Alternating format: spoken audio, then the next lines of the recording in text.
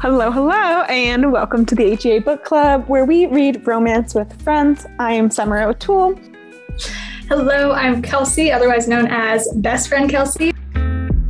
Before we dive into the episode, which you guys are going to love, I just want to let you know that we're going to be talking about an awesome giveaway at the end of the episode and how to enter. We're going to be giving away things like Kindles, Audible subscription, Kindle Unlimited subscription, signed paperbacks. So definitely stick around to the end where we talk about how you could enter for a chance to win some of those amazing prizes. Awesome. So today we're going to be talking about enemies to lovers, fake dating. And we've talked about enemies to lovers already. Pretty self-explanatory. We won't go into all those juicy details. Fake dating, though, is like an interesting trope that I don't feel like exists in real life.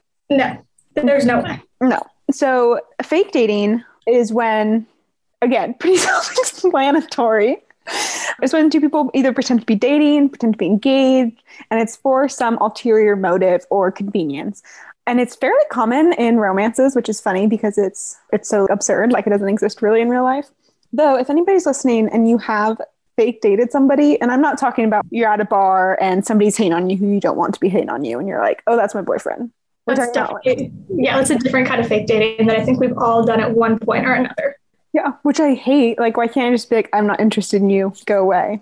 That's a whole different conversation that deserves some time. Yeah. Okay, we'll circle back another time, probably off recording. Kelsey, do you want to go first? Oh, wait, sure, let's go first. Our weekly hots. So our weekly hots. Okay, so this week, one of my gentleman callers, who we're going to call Mr. Plant Daddy, he's in ag, he deals with crops, so we figured it would be a good name. So he and I, we hooked up, and in the middle of hooking up, while we were hooking up, when one of these things happened, I was basically like, are you clean? I'm conscious about my health. I care about these things. And he was like, I'm pretty sure. And I'm like, that is not a good enough answer. Either you're clean or you're not. It's a yes or no answer. Basically, the answer was like an iffy yes. So I was like, here's what you need to do. You need to go get tested. And he was like, fine. He was fine about it. He was good about it. So the next day, I texted him and I was like, number one, how are you doing today? Number two, have you gotten STI tested yet? Because if you know me, you know that I'm a very upfront and just like shoot it as it is kind of person. We're the charmer. I just like to know my answers. So that's my weekly hot. Safe sex, everyone. I also love that in the beginning of that conversation, because you sent me a screenshot of it and you're like, why do I do these things? But the beginning of the conversation was, he was like, hey, how are you feeling? Like, how's your day going? Blah, blah. And you're like, one, how's your day? Two, have you gotten tested? Valid. Funny. My weekly hot is this over Christmas holiday period. I was in California and me and my family went to a winery. We did like wine tasting. It was small, just our family. Whenever we were indoors, we were wearing masks. It was as safe as we can be during this time. But one of the things that just like had me cracking up was the wine descriptions, like how wines are described. And I was like, this is something straight out of like a 1980s like romance novel. Oh boy. Let me just read a few tidbits. First, we have a blend full of grace and power. Another tidbit is juicy entry with silk and velvet across the palate. Like, oh no. Are you describing wine or? They're not describing wine anymore. Anatomical body part. Definitely. Another one of my favorites was bold masculine nuances and candied cherry on the finish. And then here's another favorite one. Unveils inviting flavors of sweet and citrus and a Bavarian cream. First of all, anytime anybody's bodily fluids are described as cream, I want to just like drill my ears out with something painful. And then there's a lot of silky roundnesses. Oh, goodness. Yeah. Silky and round, silky roundness. Why would anything in wine be round? That doesn't make sense to me. Honestly, I think people just sit down with a thesaurus and like come up with stuff when they're writing these descriptions, or they actually have taste and experience in wine, which is something I don't have. Yeah, I'm with you on that. I'm not a wine person. Yeah. Either way, that's a great weekly hot. If I was at the winery with you, I would have been cracking up.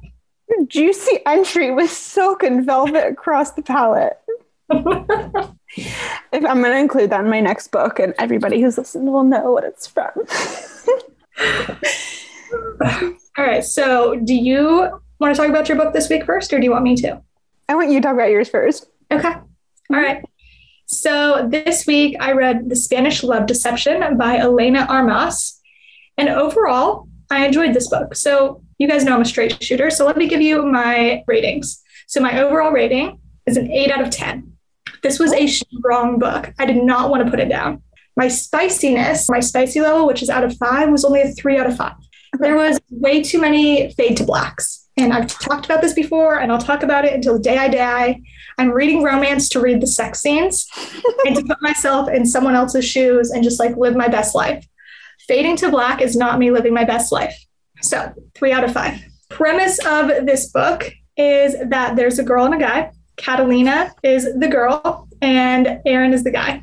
And I feel like this is how somebody like explains where babies come from. Oh no. Is that the vibe I'm giving? There's a girl and there's a guy. Okay. No, I'm listening. Are you sure? I am. Okay. There's a girl and a guy. And they loved each other very, very much.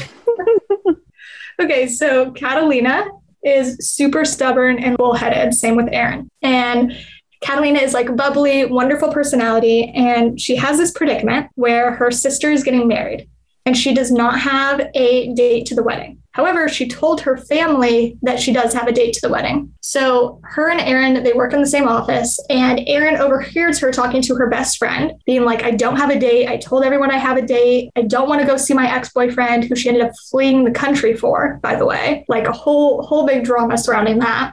And they're up to like 2 weeks before the wedding. And Aaron steps in and he's like, Catalina, I will take you to the wedding. And Catalina's like, absolutely not. You hate me. I hate you. We have history. Leave. Get out of my presence. And Aaron's like, no, Catalina, I'm serious. I will take you to the wedding.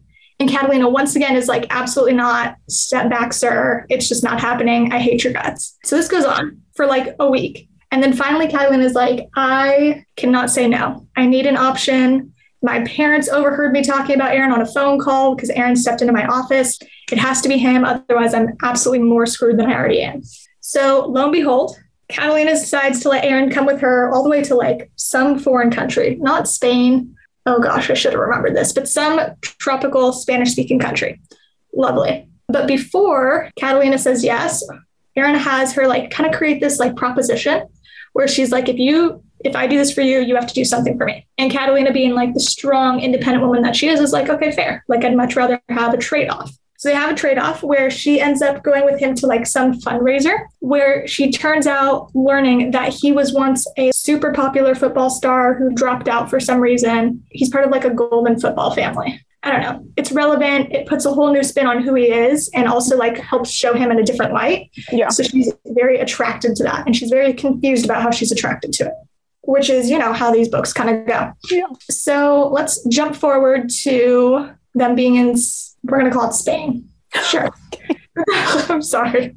Whatever country they were in. And there's all these situations that keep coming up. And there's this sexual tension that keeps on rising because they're staying in a place together. They're sharing a bed.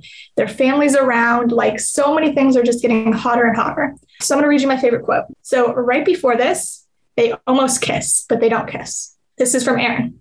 Catalina. There it was again. Not Lena. Catalina. I'm glad I didn't kiss you. Something halted in my chest. Why? The word was nothing more than a shaky whisper. Because when I finally take those lips in mine, it will be the furthest thing from pretending. I will not be showing you what it would be like if you were mine. I'll show you what it is. And I sure as hell won't be showing how good I could make you feel if you called me yours. You already know that I am. He paused, and I swore I could see the restraint in his posture as he was stopping himself from pouncing and returning us to our former position right against the hard surface of the wardrobe door. When I finally kiss you, there won't be any doubt in your mind that it is real. I'm into it, to say the least. I love his language. I love Shakespeare. A little bit. Yeah. Like he gets straight to what he wants, but he's also like, I have decided on you. You are mine. And once you decide that you also want me to be yours, like there's going to be fire. So once again, 8 out of 10 of a book. I would probably even read it again. I'm not like Summer. I like rereading books. I like going on adventures again. So yeah, pretty good. Okay, here's my question. What was at stake for her where she needed to have a fake boyfriend? So she, in this country that I can't remember the name of, she used to be there with her ex-boyfriend, but her ex-boyfriend was her boss. So it's like she was going to school. No, not her boss. She was going to school and then he was her teacher and they hooked up. And then when shit hit the fan, he just like threw her under the bus and was basically like, I don't love you. This was just for fun. And like her name got ruined and he was like seen as an angel throughout it. So there's a lot of like power plays that happen between her and Aaron as well, like in present day, because Aaron's about to get a promotion. He's like been lined up for a promotion, but it hasn't happened yet. So she's like super frantic that like the same thing that happened with this last guy is going to happen with him. And it's just like repeating patterns and trying to break those trauma molds. Gotcha. Yeah. Okay. Do you think you'd read it based off of what I said? No, but here's why. Okay. So I was supposed to read Avery Colleen's Otherwise Engaged. I think I just like read so many blurbs trying to pick a book for this episode that I thought I was reading a dark romance. Oh. It was not. And okay, so this is what I realized. I like, especially with enemies to lovers and something like fake dating, where it's the author really has to create a compelling reason why these people have to like be fake dating. And because it's such an absurd thing, that's kind of hard to do. So to me, when it's just like, it's their life and they're just like going about it and they lie to their friends and say, oh, I have a date and I don't, it's like, it's not compelling enough to me, you know? Okay. Does that make sense? It does, based off of your reading history. Yeah. I didn't read that book. I read another book. So I wanted to read, I had started Sophie Lark's Brutal Prince, which is the first in her Brutal Birthright series. And I knew it was an arranged marriage. And I was like, okay, this is fine. Like I'm halfway through Otherwise Engaged. Like has 4.8 on Amazon. So like, and the writing was good. There was good banter. Like I could see them getting to some saucy scenes that I probably would have enjoyed. But the main reason why they were like enemies was over a misunderstanding from high school. And I realized I can't do just like regular contemporary anymore. Like I need more to be at stake than just like, or more conflict than just like a misunderstanding, which is actually funny because I watched a TikTok that Sophie Lark, the author who I ended up reading, did, where she was talking about how she sort of plots out her books. And one of the things she mentioned was, what's the conflict or the reason why this couple can't be together that they have to like get through in the story. And she even said like, it has to be a big thing. And it can't just be a misunderstanding. So, I mean, I'm glad for that because misunderstandings drive me up the wall. Absolutely up the wall. And when it's like two stubborn people who they're like, I don't know why she acts like she has no idea what she did wrong. And then she's like, he just dumped me for no reason. And it's like, just talk to each other. Hello. Yeah. We are in the day of modern communication. You have about 70 different options of how you could talk to said person. You could send them a TikTok video. You could type out the words. You could be old school. You could give them a phone call. We have options. Send a freaking carrier pigeon. I don't care. But so this book was an arranged marriage. And I was like, okay, I'm just going to read it. And because I have to finish a book in a day. And I'm either going to have to like, I could not. Okay, so first, you know how bad I am about like reading on a schedule. Yeah. For background information, me and Kelsey have buddy read up to, I think, the 5th book in Outlander. She stuck to the schedule. She did great. I was like 300 pages behind the entire time. And then like a 6 months pause. And then finally I finished it. And the 6 months pause is really what killed me out of that. Yeah.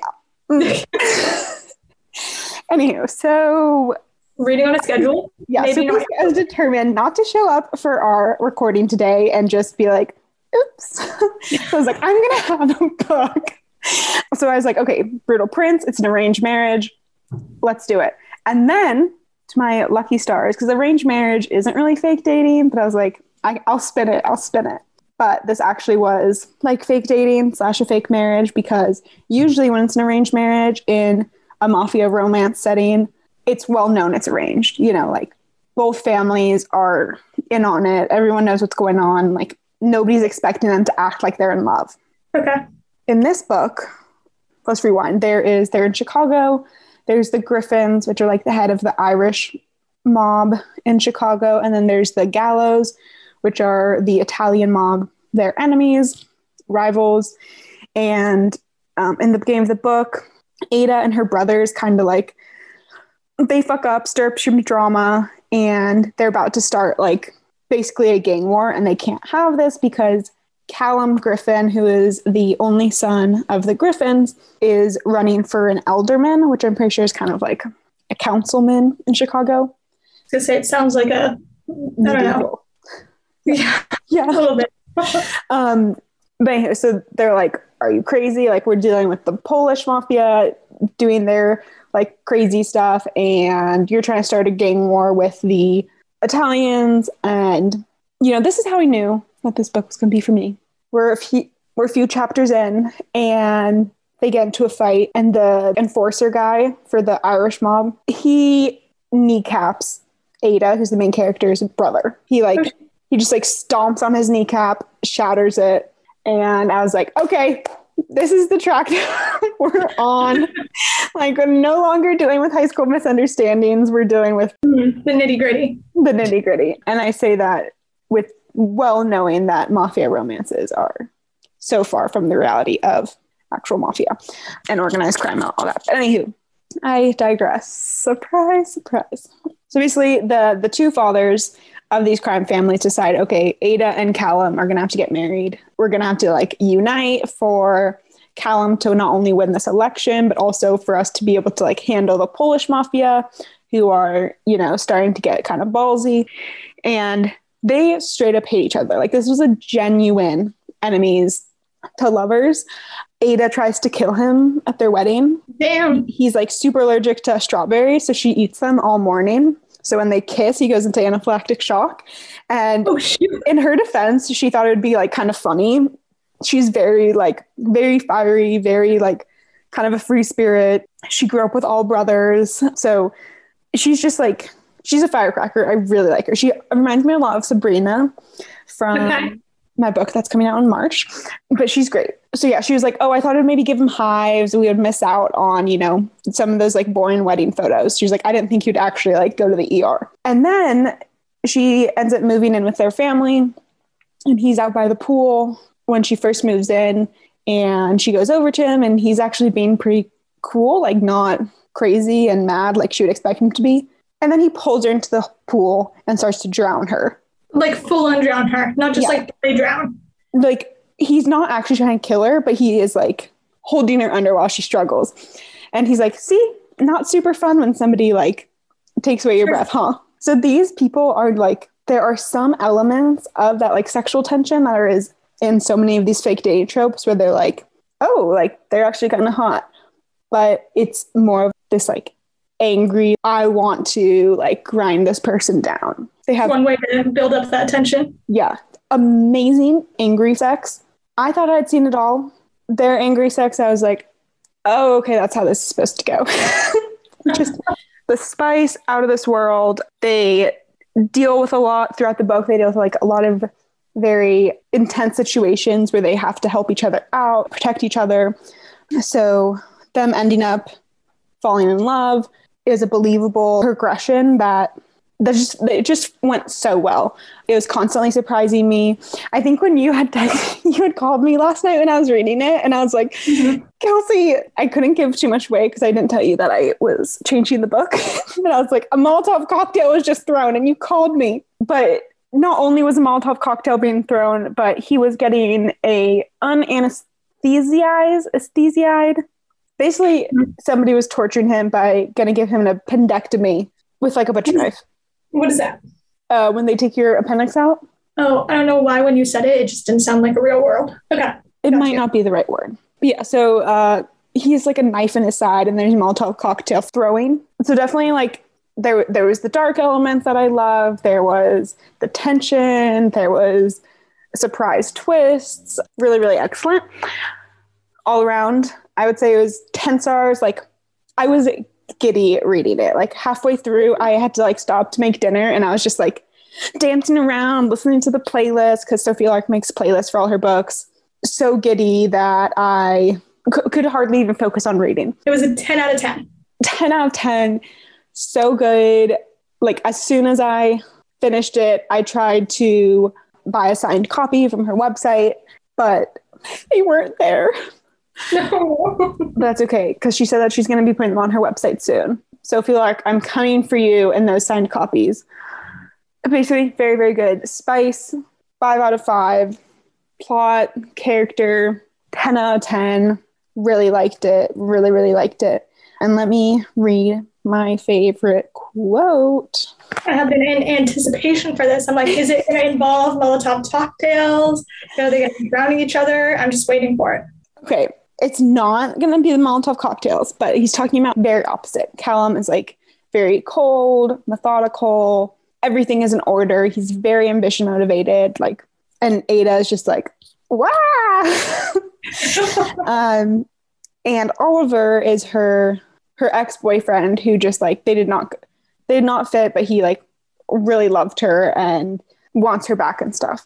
So they're talking about that, and she's talking to him about Oliver, and she said, ironically, I broke up with him because I thought I should find someone more compatible, someone more like me. Cal has to laugh too. Instead, he got the exact opposite, he says. Right, I say. And then this part was my favorite quote. Opposites have a kind of symmetry. Fire and ice, stern and playful, impulsive and restrained, and in a way that belong together. Oliver and I were more like two objects selected at random, a pen and an owl, a cookie and a shovel. That's why there is no emotion on my side, just indifference. You need push and pull to feel love or hate. And I thought that was not only very like pretty writing, but also just like the pen and the owl, like a cookie and a shovel. Like that is just, they're so random, but perfectly explain the difference between being incompatible with somebody and like opposite could attract. It is a really good analogy. Yeah, very good book. Highly recommend. I will definitely be reading the entire series. Then there's like a second generation series. So I can see it on your face.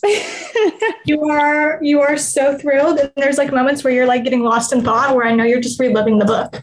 So that's a compliment. Your silence is a compliment. My silence, a rare, rare thing. Oof. Good book, Kelsey. A good book. I mean, I didn't think we'd hit the day so soon where you said it was a 10 out of 10. Dang. I want to be more scrupulous, you know? Yeah. But sometimes you just can't. I can't. I mean, we are in the HEA book club for a reason. Exactly. Right? Oh, off topic, but on topic. Okay. I forgot to mention something about my book. Hit me. There was so much comedic genius in it. So much. And I really should have said this when I was talking about it in the first place, but like whenever there's comedy, whenever they just like managed to throw it in, and like these people, they were just so witty, I just soak it up. That's why it was really an 8 out of 10 at the end of the day, was because of the comedic genius. A rom-com done well. So good. Chef's kiss. That's another thing that I loved about this book. Was at times it kind of read like a rom-com. Like there would be in like a very intense, dangerous situation, and the like internal dialogue of the character was so funny. I do love that. Yeah. So we got the silence again. I was just thinking about how obsessed I am with Sophie Lark as a person, as an author. She also wrote that serial killer stalker book I maybe told you about. Mm-hmm. You did? Mm-hmm. Anywho, that's what I think is fun about our podcast. So we talk about all the different sides. Yeah, you're more mafia. I'm more rom-com. Yeah. It all gets mixed in with each other. A little bit for everyone. All right, so. Yes. Let me pull up my notes. That was all just, off the top of my head. I actually had notes too. Another thing I really liked. Should we just change the name of this podcast to Sophie Lark Admirers? One of the things I also liked was that it was dual POV, which is super, super common. Oh, yeah. But sometimes I feel like the woman and the man's voices sound too much the same. Like it would be the man's voice or like their narration point of view would just have more like cuss words in it. Mm-hmm. But I felt like in this, there was two distinct voices, and one was like distinctly more masculine. And that's also one of the reasons why like everything I've written so far has been just single point of view, because it doesn't come naturally to me. But I also sometimes like having that mystery of not knowing what's in the other person's head as well. It's a good combo. Yeah. I know that with my book, it was two different points of view. Mm-hmm. And what helped with that was there was so much dialogue. They had like different dialects in which they spoke as well. Not only like was she mainly Spanish speaking and then in an English country, he also just had this almost like this word suave. Oh boy. Suave. It's this really like suave way of speaking. Yeah. You know what? I could say that it's suave because that's how suave it was. Stop. Oh, okay. Anyways, it was just distinct is the point that I'm trying to make here. It was very distinct.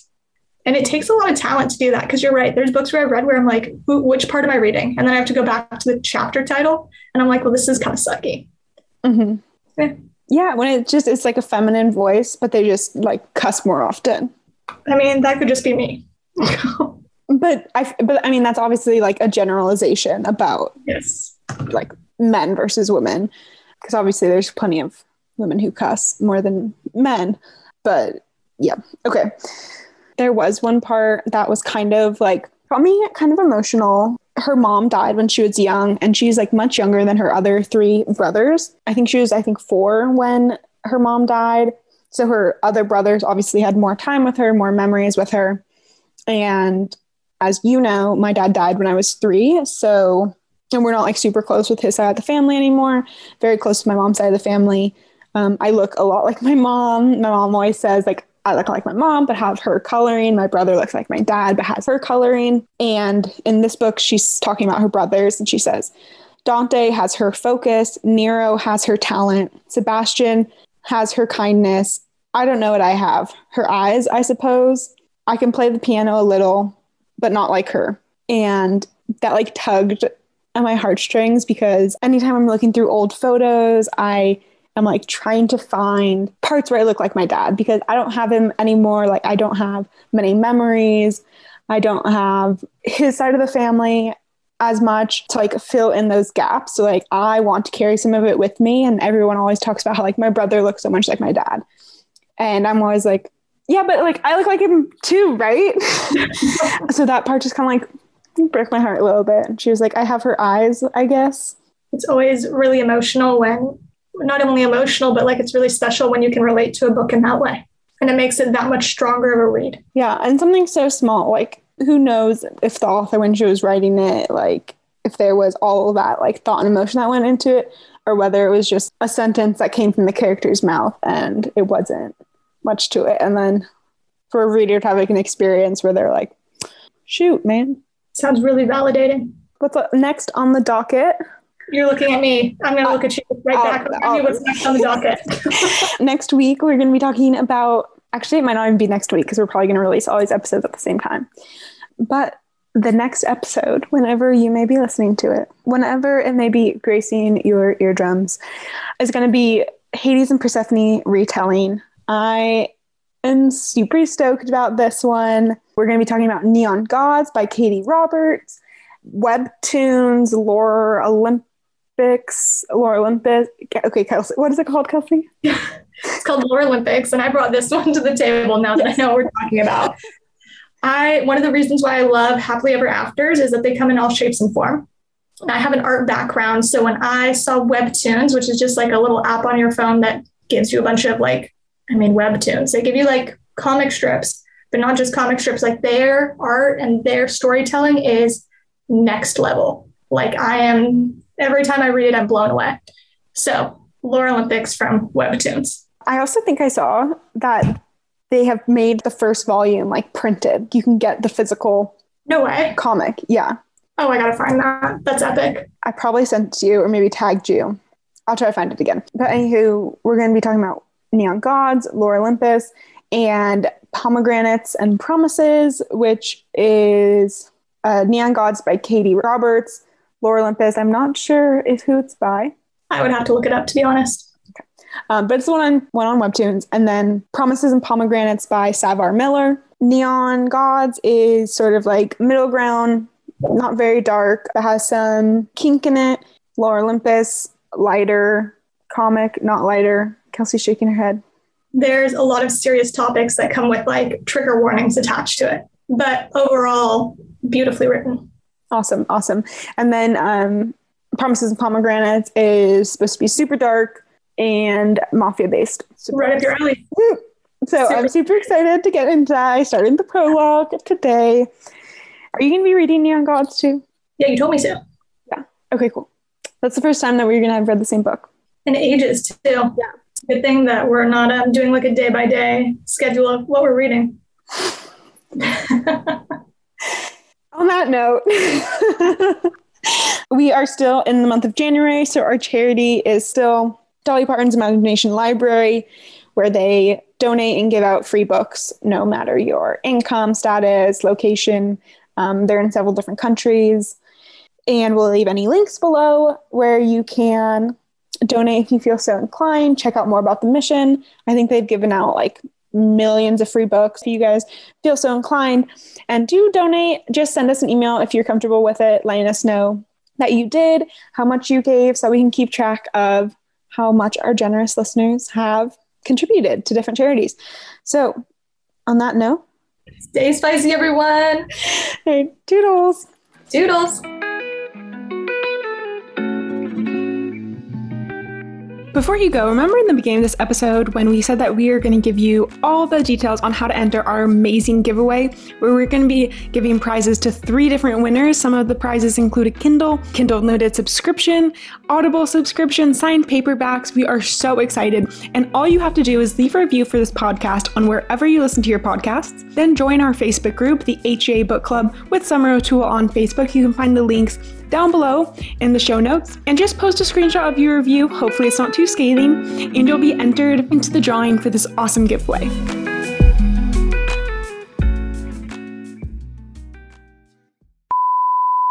I gotta tell you what said. I told him, he was like, what are you doing? When he came over yesterday, I was like, oh, I have a podcast that I need to record.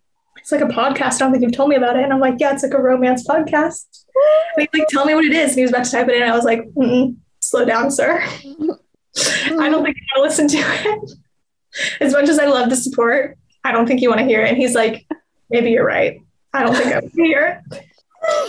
Can you imagine though? Can you imagine if you found it episode 1? Mr. EMT. Oh, Mr. EMT is terrible at carpentry. Oh God, I die.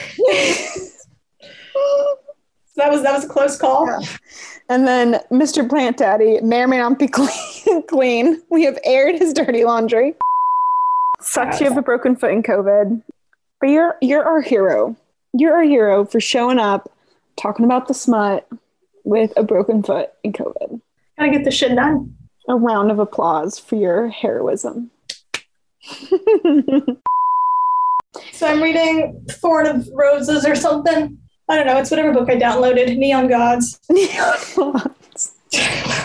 Thorn of Roses. Isn't that a book? Is that what you're reading? Pomegranates and Promises. Where did I get Thorn of Roses?